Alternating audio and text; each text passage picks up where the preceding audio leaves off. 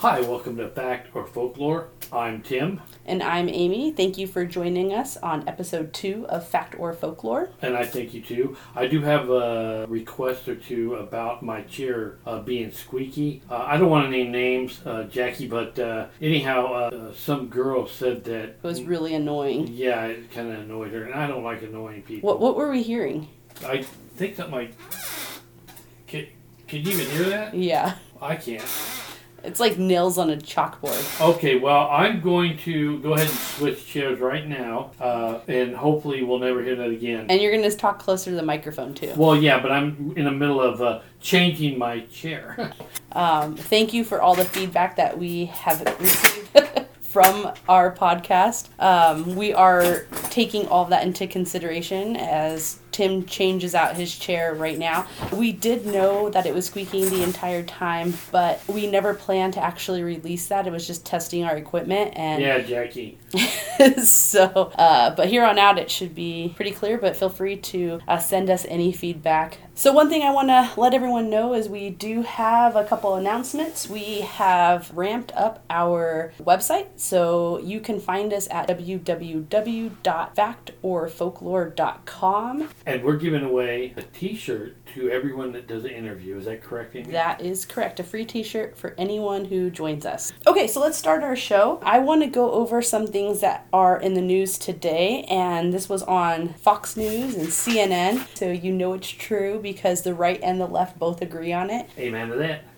And that is UFOs, and Congress had a briefing to talk about it. So and UFOs are sometimes like, what the hell is that? They could be that too. It could be that. Yeah. So yeah, our Congress actually had a meeting on it June 20th, and even the president was involved, and basically there has been a lot of unidentified flying objects, UFOs, and it's getting in the way of our pilots. And so wasn't there local somewhere? There was some off of California. There's a lot off California, and after I was researching a little bit more, is the East Coast as well. And so they don't really know what it is. You guys can go on and search it and read it. It was June 20th. They had the article posted. That's when the meetings took place. And basically, we have a lot of instruments that throw out this data when they see these flying objects. They say it must be an error because nothing can go that fast or that direction. And so when pilots see this, the actual equipment just completely disregards it, and it's just a false read, and it goes on. Well, it's starting to really concern our Navy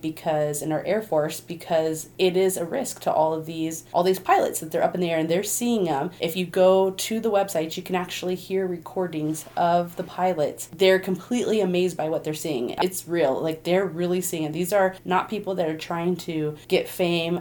These were tapes that just got released. They saw something. Now, whether that is another country's military planes that are kind of spying on us, or, people have these drones nowadays. It's possible that it's just a drone that they're flying in that area, but it's really alarming our Navy and our Air Force. What do you think it is? I don't know. It could be our military just, maybe we have some pretty mean, capable machines out there that they don't want us to know, and they're using it as a UFO, saying that it's a UFO, maybe covering up so that it doesn't get leaked out. But then again, I believe there are UFOs, and they have come here to Earth. I don't know when. I would love to research that more and see more. And the interesting thing is, nobody has the same dream. When you have a delusion, nobody sees the same thing. Yeah. So you can't pin it on that. Right. When you have multiple people seeing the same thing. And sometimes it's in the city, and the entire city sees these things. Yeah, it has to be. It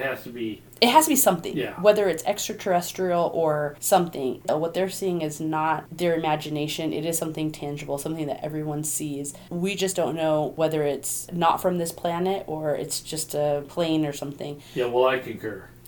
What I was thinking, though, is we're so into history and we're so into where we came from. What if thousands of light years away there was another world that had species of whatever they are, aliens, whatever, and they evolve, and they're a lot older than us. So they have evolved a lot longer than us to this point where they're extremely intelligent and they have this technology, and they're observing us just like we observe indigenous tribes and so forth, because we want to learn, like, these people that don't have have contact with, technology? What do they do? How do they get their food? How do they communicate? How do they trade? What if it's just aliens that are around here? Because our technology is starting to take off. We're starting to have much more efficient spacecrafts and everything, our drones. I mean, pretty soon Amazon's going to be dropping your packages off at your front door. There's a lot that goes on, and maybe that's why they're more curious right now, and they're kind of testing it out, and they're just researchers, the alien researchers. I saw a couple programs and articles and things I've read. Some of the old hieroglyphics and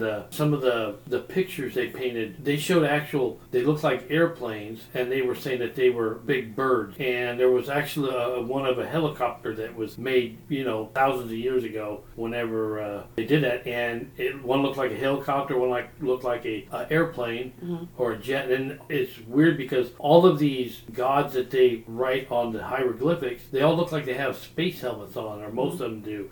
So that's kind of interesting too. It makes you wonder. And then I also was watching reading an article on one that they think there might have been a nuclear war back then, and it's because people died of, they think, radiation poisoning. Their hair was falling out, their fingernails were coming off, their skin was burnt. So who knows what went on? Like that was here, and the world had this nuclear war, and then we kind of degressed at that point, and we had to start all over. Because everything got wiped out. Yeah. So that could be another thing too. And what happened was it was two alien forces fighting together up in the sky. That's what these pictures were. Like the hieroglyphics. Yeah, they were saying that they were fighting, and then the fallout happened to a lot of people that their hair was falling out in their fingernails, and they were getting sick. So yeah, then that sounds like nuclear poisoning. Yeah. So in my anthropology classes, we touched on that. We touched on the Egyptian pyramids and the myths that space crafts were involved or aliens were involved. And in the academic world, they really wrote that off, and they actually said that it was inappropriate to say that because you're now taking a group of people and saying they weren't smart enough to build the pyramids on their own. And it was really frowned upon to have that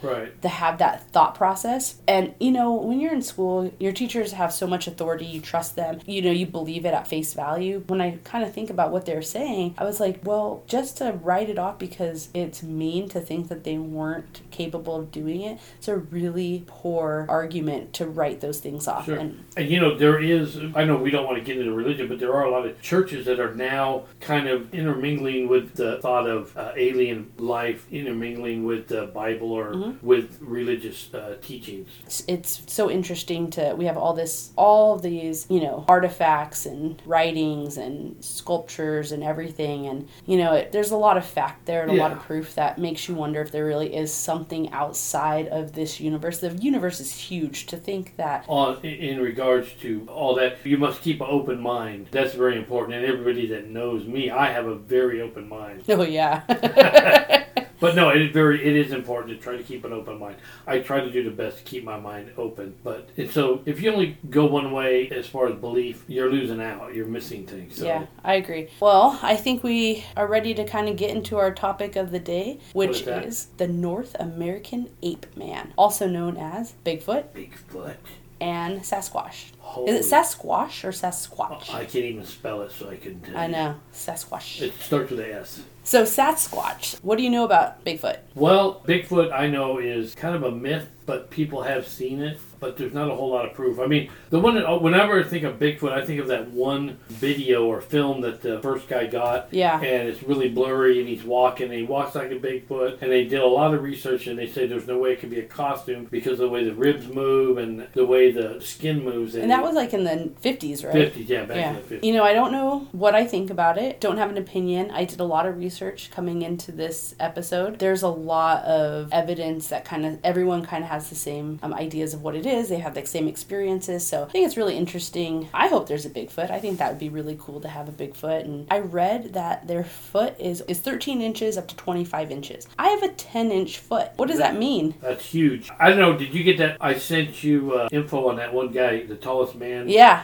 He was 8'3". No, 8'11". Right. And what was his foot size? Robert? Wadlow, and he had an 18.5-inch foot, which is a size 37. So in comparison, and he was 8 feet tall, right? 8 feet 11 inches. Yeah, 8 feet 11 inches. And so a Bigfoot, their feet measure anywhere between 13 inches and 24 inches. So significantly bigger. So if he was 8 feet, these Bigfoot have to be ranging around 7 to 15 feet is what they're saying. But not only would it be a long foot, but it also probably very wide to support their weight. They've got to be pretty big. Some of those things that I've read about and seen is that not only are they heavy, but they're very agile, and they can also leap very far. They take one step over a highway and they're to the other side. Yeah, they say that their gait is really long and that they can cover a lot of ground really quickly. But because they can move so fast in just one step, that could be a possibility. That's why they think they teleport or move somewhere, because they're gone. I mean, they can take one step and they're out of the picture. So that's kind of interesting too. I also think too that back 200 years ago, you hear people talking about Bigfoot. They drew pictures, and we were moving into their territory, so there was probably a lot more sightings. Out here in California, there probably wasn't hardly any sightings out here until we started building out here, because you got to remember, Bigfoot would be like a human. They got to have water. Now, once we got the dams built, got the water running here, there's more trees now here than ever was, because this is a desert. Now they probably can enter into our territory because they probably never hung out here anyway. Now they're able to get closer to cities, being that there's water, there's food, there's pets. If they get desperate enough, they'll come and eat your dog, cat, whatever, whatever's there. I think that could be a possibility too. We're going to see more sightings in the cities because of... We're starting to creep into their territory? No. They can go into territories that they weren't going into. Right. Because they have these resources That's right. We have a lot of trees now. Yeah. You got to remember, Southern California was a desert, and there weren't very many trees. So now you look out and you see a tree, 2 trees, 3 trees in every yard. There's places to hide, even in the city. And even like Big Bear and stuff like that, where it's like, it's definitely Southern California, but it is more mountainy. They could it'll still be like their native land. So Washington has the most sightings. Right. High Sierras does too. Yeah, I say California, Washington, Oregon, all these West Coast states, but specifically in this Northwest areas where they're seeing a lot. And I wonder if it's like a climate, because they're completely covered in hair. So I can imagine that they're not going to be in the desert region. They're going to stay more in the cooler areas. I would say, more than likely they want to be around where it's cooler. But then the hair could insulate them too. I mean, there's a lot of dogs that, like our dog, when we got the air on too cold, they want to go out and lay in the sun for a while because they get cold in here. So yeah, I wonder if they like hibernate. They might, they might hibernate. Or they probably migrate to different areas. That could be too, yeah. Well, a couple cool things that I was kind of looking into is it sounds like they kind of stick together. Sure. They have like a family unit, and they're active like around dusk. They're more nocturnal. Everything kind of lines up with everything. Everyone kind of has the same stories and the same experiences. So I guess I could just read this and come up with some fictitious story. Sure. But I think for the most part, people are really hearing things, really seeing things. And now, speaking of people, do we have an interview today? We do. So with Gertrude. She is a Native American Navajo tribe, and she actually lives out in the reservation. Do you want to go ahead and give her a call now? Yeah, I don't know. Do we need a reservation? I think we have one. Okay, very good. Yeah, give her a call. Okay.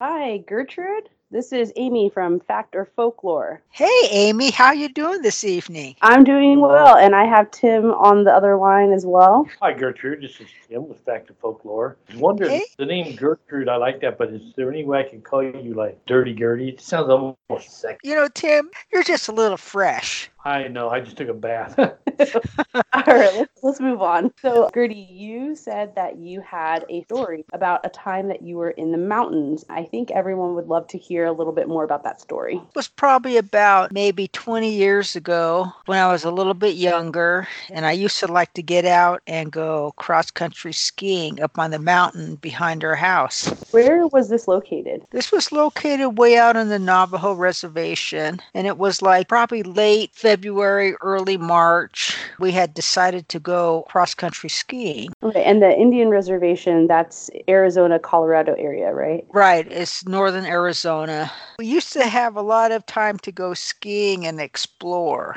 And it just happens this one weekend, we went up to the mountain and we just had a fun day skiing, just have a grand old time. But since, it takes all day to go we probably started thinking, okay, it's time to head back about 2:30. So 3, we're heading around the deck, coming down the mountain, and the sun sets a little bit earlier in the winter, and it's getting a little bit chilly and cold. And so I told everybody, oh, I'll catch up with you because everybody wanted to get back to the car. Were you alone then? Well, at that point, I was alone from about 3 to 3:30 before I got off the mountains. By that time, I was cold and my legs were aching. And then I started to hear this little crunching behind me, in the snow, because when you're skiing, you're kind of like swishing, swish. And then all of a sudden, I heard this little crunching behind me, kind of the same rhythm. And I thought, oh, what's that? And I looked around. I didn't see anything, but then I kept skiing. I kept hearing the sound behind me. And, I was getting a little like, I'm going, wow, is that a deer or is it a bear? But at any rate, I was skiing along. I just kept looking behind me. I didn't see anything, but nobody's out there but me and the rabbits, And then all of a sudden, I got to this bend in the road, and there's a creek right beside it too, but it was iced over. You can just hear the water kind of trickling down a little bit under the snow. And then all of a sudden, I heard this.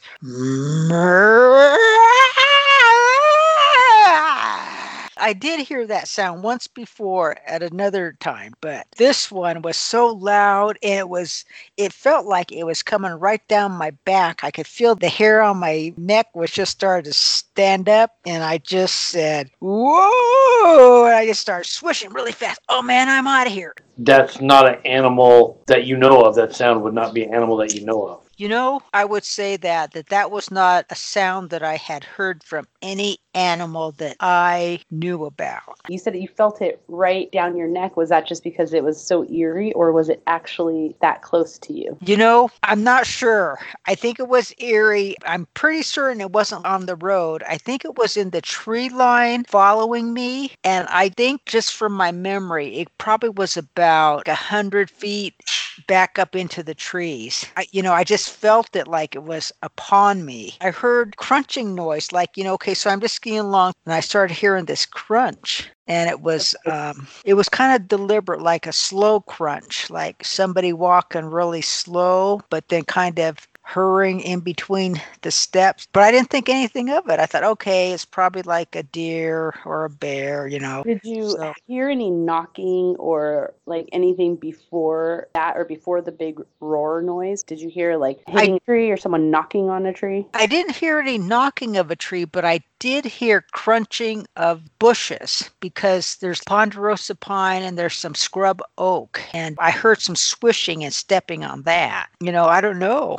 What was the visibility that day? Were there it was clear. It was really a beautiful day. And were there a lot of trees around, or how easy would it have been to turn around and actually see if something was there behind you? You know what? It probably would have been not too easy to spot something because there was a lot of large ponderosa pine trees that are probably like, maybe 125 feet up. Would you say like where the sound came from? Was it coming down a hill or up a hill?